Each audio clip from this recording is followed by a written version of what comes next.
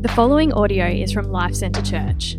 For more information, please visit lifecentrechurch.com.au. Now when they drew near to Jerusalem and came to Bethphage to the Mount of Olives, then Jesus sent 2 disciples, saying to them, "Go into the village in front of you, and immediately you will find a donkey tied and a colt with her. Untie them and bring them to me. If anyone says to you, you shall say, the Lord needs them, and he will send them at once." This took place to fulfill what was spoken by the prophet, saying, "Say to the daughter of Zion, behold, your king is coming to you, humble and mounted on a donkey, on a colt, the foal of a beast of burden." The disciples went and did as Jesus had directed them. They brought the donkey and the colt and put on them their cloaks, and he sat on them. Most of the crowd spread their cloaks on the road, and the others cut branches from the trees and spread them on the road. And the crowds that went before him and that followed him were shouting, "Hosanna to the Son of David. Blessed is he who comes in the name of the Lord. Hosanna in the highest." And when he entered Jerusalem, the whole city was stirred up, saying, "Who is this?" And the crowd said, "This is the prophet Jesus from Nazareth of Galilee." Let me pray for you, Mike. Father, we ask that you would open up your word to us this morning.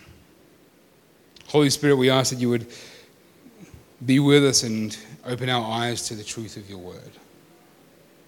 Where we need to be comforted, would you comfort us? Where we need to be challenged and convicted, would you do that also for us, Lord?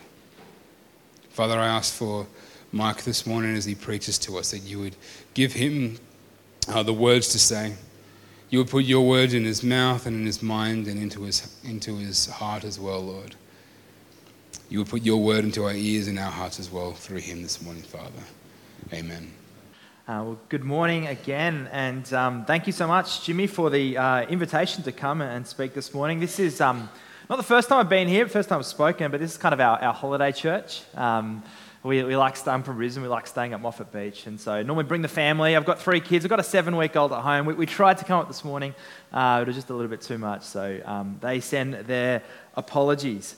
But I just want to say as well, we're aware of the week that you guys have had, and we as a church, City on a Hill, we're part of the Acts 29 family as well. We have been praying for you guys. We love you guys. We're with you as well.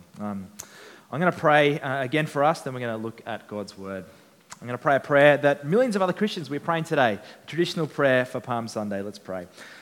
Merciful God, as we enter this holy week, as we gather at your house of prayer, turn our hearts again to Jerusalem, to the life, death, and resurrection of Jesus Christ, that united with Christ and all the faithful, may we one day enter in triumph to the city not made with hands, but the new Jerusalem, eternal in the heavens.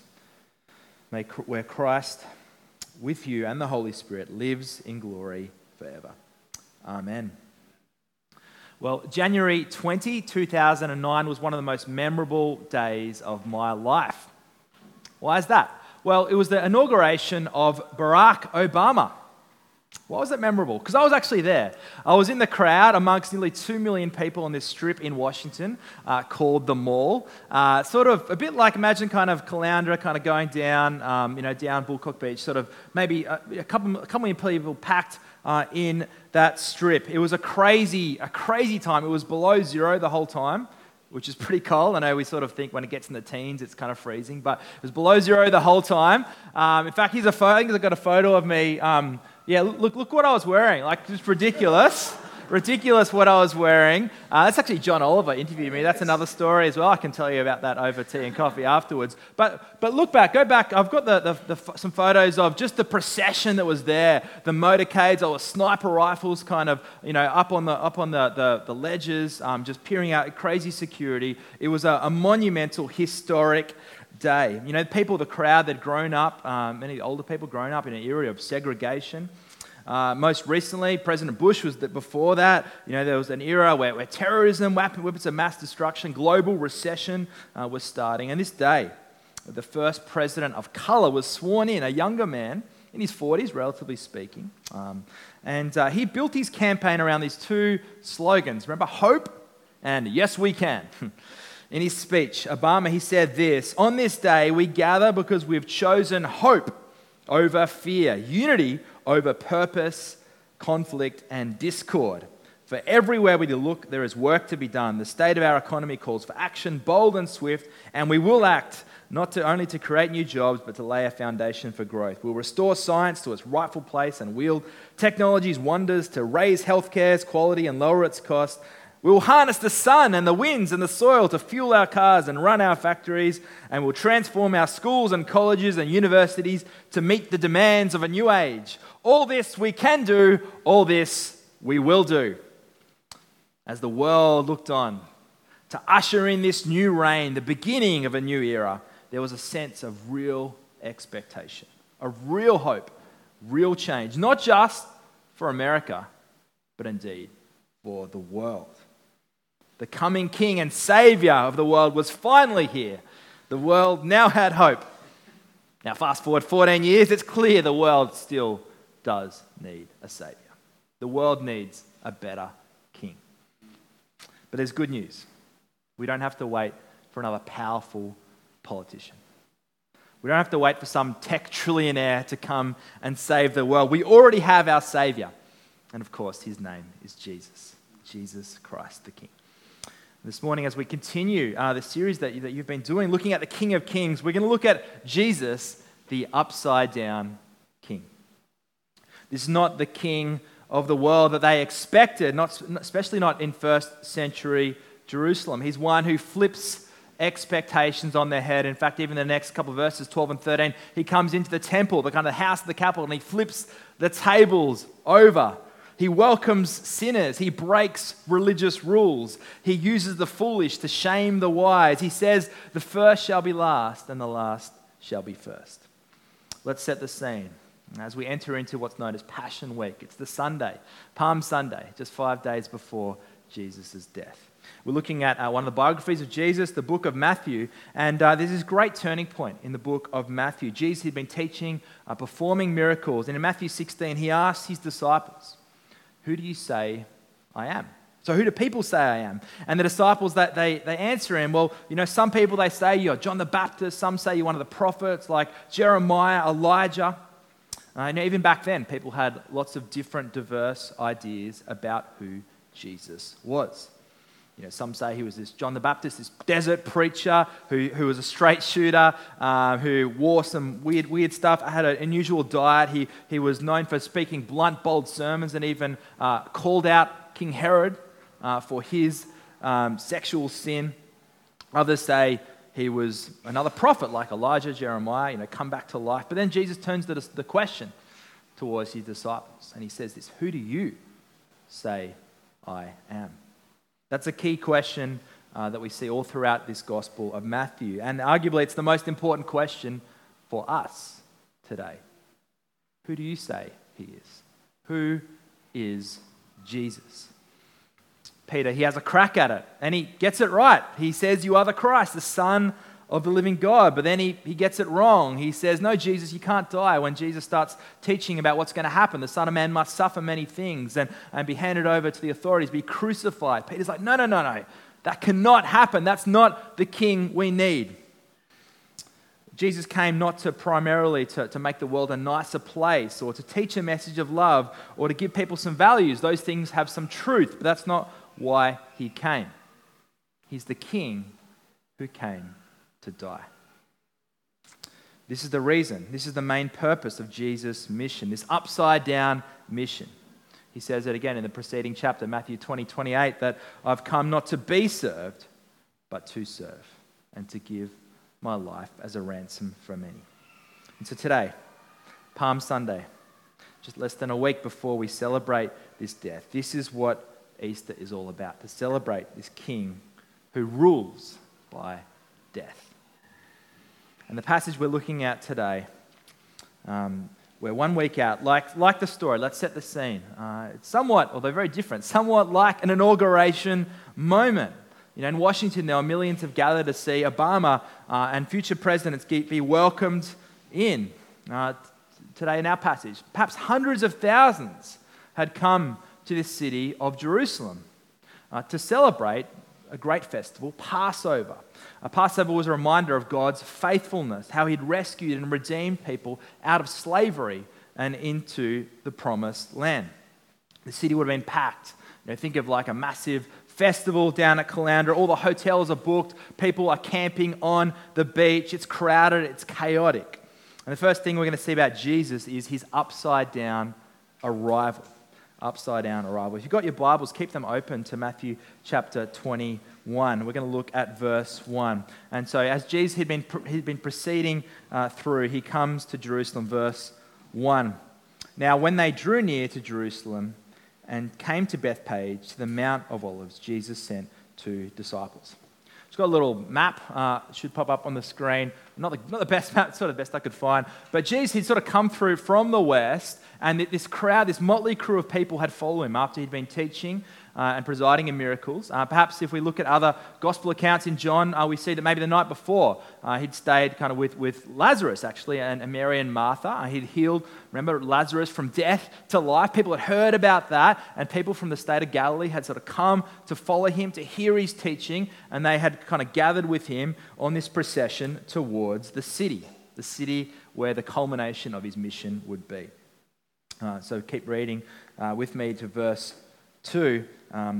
He sent 2 disciples, saying to them, Go into the village in front of you, and immediately you will find a donkey tied and a colt with her. Untie them and bring them to me. If anyone says to you anything to you, you should say, The Lord needs them, and he will send them at once. And what's that on about? They say, Jesus says, go, immediately, like quick, this is urgent. Go and bring me a donkey and a colt. And Jesus says, hey, if anyone asks any questions, it's okay, just say the Lord needs them. They go immediately, but that's a weird request. What's going on? This donkey, female donkey, and a colt, like her teenage kind of adolescent son, which Mark records, and Luke as well, that this colt had never been ridden before. What's going on? That's a weird request from Jesus. Well, one of the best Bible reading tips I've ever received is if you're not sure about what's happening, just read on, and maybe the next verses will explain it. So let's keep reading. Verse 4. Well, this took place to fulfill what was spoken by the prophet, saying, Say to the daughter of Zion, Behold, your king is coming to you, humble and mounted on a donkey, on a colt, the foal of a beast of burden. See, Matthew is telling us that this was fulfilling a prophecy from over 500 years before, recorded in Isaiah, but specifically in Zechariah as well. And Zechariah 9:9 says that, Rejoice greatly, O daughter of Zion, shout aloud, O daughter of Jerusalem. Behold, your king is coming to you, righteous and having salvation is he, humble and mounted on a donkey, on a colt, the foal of a donkey. Isn't it remarkable that over 500 years before, Jesus fulfills this, and he predicts this. There's a specificity to it, that a king would come entering into Jerusalem on 2 donkeys, even predicting the age and gender of this. Some people are skeptical. They say, well, Jesus knew his Bible, and so he just kind of orchestrated all these events to kind of, become a bit of a self-fulfilling prophecy. Well, yeah, Jesus did know his Bible. And actually, yes, he was orchestrating all of these things. But to bring a donkey and her son who'd never been ridden before, like that they knew about, the disciples, like these disciples, they weren't always the sharpest tools in the shed. For them to actually do this and fulfill this without any questions, this is an extraordinary prophetic prediction taking place. If we keep reading Zechariah, it shows us the contrast of what this king is like and what he'll achieve. It should be on the screen from verse 10, that I'll cut off the chariot from Ephraim and the war horse from Jerusalem, and the battle bow shall be cut off. He'll speak peace to the nations. His rule shall be from sea to sea and from the river to the ends of the earth. As for you also, because of the blood of my covenant with you, I'll set your prisoners free from the waterless pit. I'm not going to spend too long there, but that's the picture of this king, of the message he had. But notice, he's not coming on a chariot. That's what people would have expected. The war horse, the white horse coming in with a procession, with a motorcade, with bells and whistles and leaders and an army. That's the kind of king that people would have expected. Instead, what does he come on? A teenage donkey. Do you guys have e-scooters up here? Yeah, I think I might have even seen one on the way in. We've got them everywhere in Brisbane. People just kind of leave them all over the footpath, that kind of thing. But imagine the inauguration of a president, Obama, right? Imagine if Obama or Trump or Biden or whoever rocks up on an e-scooter. That would be weird. That would be strange. No motorcade, no security. That would be very unusual. It's the picture of Jesus. He's this humble servant king. Keep reading with me, verse 6. The disciples, they went and did as Jesus had directed them. They brought the donkey and the colt and put on them their cloaks, and he sat on them. Now, this isn't the first time that Jesus tells his disciples to go. He says, Matthew 10, to go to the lost sheep of Israel and proclaim the kingdom of heaven. They do so. They're obedient. Of course, in the last words in Matthew, that Jesus says, his great commissioning moment, go and make disciples of all nations. The disciples, they were a flawed bunch of people, like you and I. But it was only because of their obedience that we are even able to gather here today. So they're obedient to the call. They bring a donkey and a colt, and Jesus sits on them. Now, does he sit on both? What's going on there? Well, I'm not sure. Maybe he alternates. Maybe he puts his stuff on one. We're not quite sure, but that's not the point. Now, the point is that Jesus, he's this king, this upside-down king, entering in this upside-down arrival into the city. So secondly, we see an upside-down audience. Think back to the context, first century Jerusalem. He's got a bunch of people that have come from just following Jesus from Galilee. And Matthew, remember, he's writing to a Jewish audience. Now, the Jews, they were living in and around Israel, but they weren't actually in control of their land. And this was massive for them. It's still massive today, the Middle East, Israel, it's a big deal today. But way back in Genesis 12, God had promised Abraham that his descendants would inherit this land, would have this nation known now as Israel. They'd be living under his rule and blessing. If you're familiar with the Old Testament, they did in fact get to the promised land, but they weren't able to live in peace and prosperity for very long in relative terms. In fact, the last time that God's people were living in Israel under a king was back in under Zedekiah, around the 6th century BC. It's now around 30 AD, 600 years later. The people of God had been waiting for their king. Israel had seen Babylon, Persia, Greece, and Rome come in and occupy their land. So they were waiting for someone to come in and make Israel great again. Waiting for someone who would set them free from this physical bondage. And so you expect, we might be expecting a king to come in to the capital city on the land that you didn't occupy. You wouldn't expect to see a guy rocking up on a teenage donkey. But these guys knew their Bible, and this was written in Zechariah. So they see this man and they say, could he be the one? How would the audience respond? We'll check out verse 8.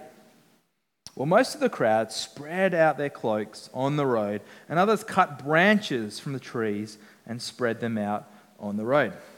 That's why today it's called Palm Sunday. We can read another gospel account that it's palm leaves. I've even brought a couple of palm leaves from my garden. And what they did is they just laid them out, sort of like a red carpet, right? Just kind of laying down their palm leaves, laying down also their cloaks, their jackets. The palm leaves, they were like a traditional sign of respect and honor for an important figure. And in ancient Jewish culture, palm leaves were often seen as symbols of victory and triumph. And the clothes as well, they were a sign of respect and humility. It's the crowd, they sort of realized that something was up with this guy, that this guy, he might be the one, the Messiah, that was going to free them. Keep reading verse 9. And the crowds that went before him and the ones that followed him, there's two crowds there, they were shouting, Hosanna to the Son of David, blessed is he who comes in the name of the Lord. Hosanna in the highest. There's crowds surrounding Jesus now. It's a bit of a frenzy. Son of David. This title reminding us from 2 Samuel 7, God's prophecy that out of the line of David, King David, there'll be a king, a Messiah whose kingdom will never end. However, there's this mixed audience here. They don't all get it. Some have just been following Jesus because he was a miracle worker. Some have been following Jesus because they thought he was going to start a revolution. Some had even tried to make him king by force already. And others were plotting and scheming his death. And perhaps even others were just not even sure like what the noise was on about. They just kind of got caught up in the hype. But I love how Matthew describes the end of the passage in verse 10. He says this, when he entered Jerusalem, the whole city was stirred up, literally kind of going crazy, saying, "Who is this? Who is this?" Like they're confused. There's a party, there's bells and whistles, there's hype. Like what's going on? Who is this?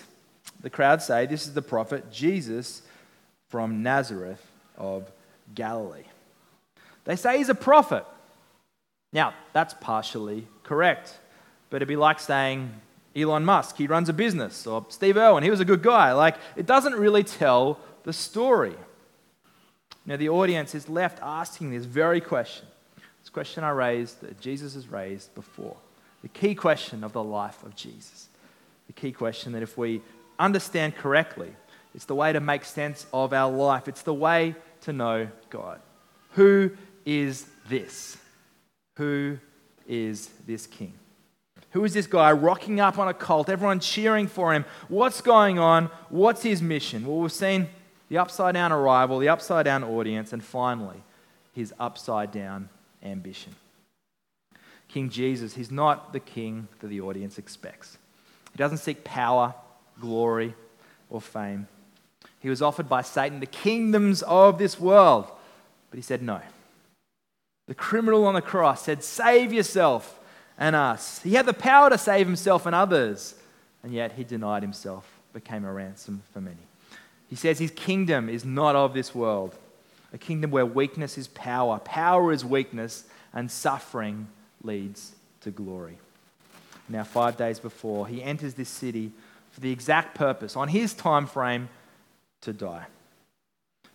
He enters this city in this triumphant, manic procession. Some people even perhaps worshipping or treating him as a celebrity, perhaps out of confusion, maybe out of false hope, but it's all part of his plan. And Jesus knows that he needs to die on his timing, and he hadn't yet been died, and so he kind of creates a bit of a frenzy so that he could be killed right on Passover. But the hope that Jesus is bringing, it's so much bigger and better than people could imagine. Jesus came to defeat our greatest enemy, not Rome, not kind of some government oppression, not the man, but death. And we've already read that from 1 Corinthians 15 this morning, that I don't need to convince anyone after the week you've had, that death, it sucks. Death robs us. It separates us from those we love. But worst of all, it separates us from God. And all of us are born into a state of separation from God. We're born into a fallen, cursed world, cut off from God. We're not innocent bystanders, though, as well. We fall short. If we're honest, we fall short of even our own standards. How often do we disappoint ourselves, let alone God, who is holy and perfect and pure? And the Bible says in confronting, un-PC language, that the wages, what you earn from your life, the wages of sin is death. That's what we all deserve, as awful as death is. If anyone knows death, it's our Lord Jesus. His death on the cross, it was a physically barbaric, torturous affair. He was the Prince of Peace, and yet he was violently ripped apart.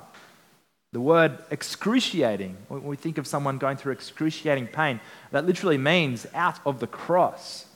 The Romans, they were good at inventing and perfecting stuff, and they designed crucifixion to make it as most painful as possible. But the death that Jesus died, it wasn't just physical. It was a spiritual one. That's why on the night before he died, he was in a state of psychological torment. He was distressed, overwhelmed with sorrow to the point where he was sweating like drops of blood. And he prayed. He prayed this prayer to the Father. He said, God, Father God, everything is possible for you. Take this cup from me. What's this cup? This cup of God's fury, his anger, his wrath that was to be poured out on the world for their sin and rebellion against the holy God. Jesus says, I actually want a way out. I'm actually tempted in his humanity to not go through with this. God, no, he prays. I don't want to do it. He's crying. His best mates, disciples, are asleep. They're meant to be watching out for him. And yet, he says, not my will, but your will be done. That's his upside down ambition. I don't want to do it. Yet, Father, not what I will, what you will be done. He denies, empties himself so that we can be full. In his humanity, he doesn't want to die. But his upside-down ambition leaves any hint of self-interest and submits to his Father. And that's why on the cross, when Jesus died, he cried out. He says, Father, why have you forsaken me? He's separated from the Father at that point, taking on his wrath and fury. As 2 Corinthians 5:21 says, he who knew no sin became sin for us. Church, this is our upside-down King, who died so we can have life. And of course, the story, it doesn't end there. And I love that Good Friday. It should leave us wanting more, because there is more. The Bible said that if Jesus stayed dead, then Christians would be pathetic, that we're still in our sins. But there's good news. Jesus beat death. He actually did rise from the dead. He appeared to more than 500 men and women and children. The resurrected Jesus hung out with people, ate with people, taught with people, walked with people. The resurrection means that, as we've already read, we don't need to grieve like the world who have no hope. Yes, we grieve. Yes, death is profound. Death is wrong. But we don't have to have no hope. I'm going to end with a story of my friend who died in her 20s called Beck. It would have been her birthday this week. And age 21, she was perfectly healthy and she gets diagnosed with this rare form of kidney cancer. Only a handful of people in the world have it. Beck was perhaps one of the most sweetest, most gentle, loving, kind people I ever met. She had a law degree but never got to use it because never able to work full time. Had a boyfriend but never married. Loved kids but was never able to be a mum. She had the opportunity to face death as her life was withering away. She knew that her time was nigh. And she wrote a blog which has an incredible confidence in her upside-down King. And she says this: there has been immense suffering, but also immense joy. It wasn't until a few years before my diagnosis that I became a Christian. And in the years since, there's been a lot of stretching and challenging of my faith on many levels, including intellectual, emotional, and spiritual.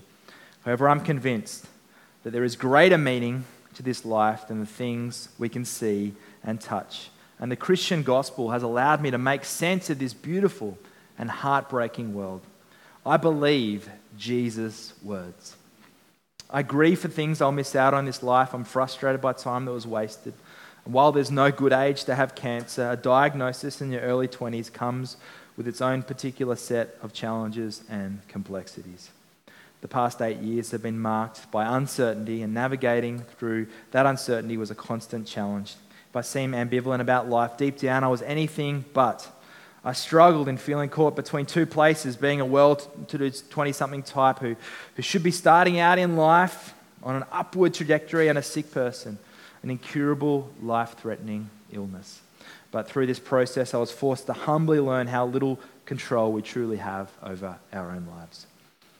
I'm okay with admitting defeat, because while I know that I fought as hard as I could, this life is not all there is. My time here is limited, but I do not fear the lack of it, because who I am is not defined by how I spent the precious time here on earth, what I achieved, or what amazing experiences I have. It doesn't matter that there were so many things I didn't get to do and experiences in this life.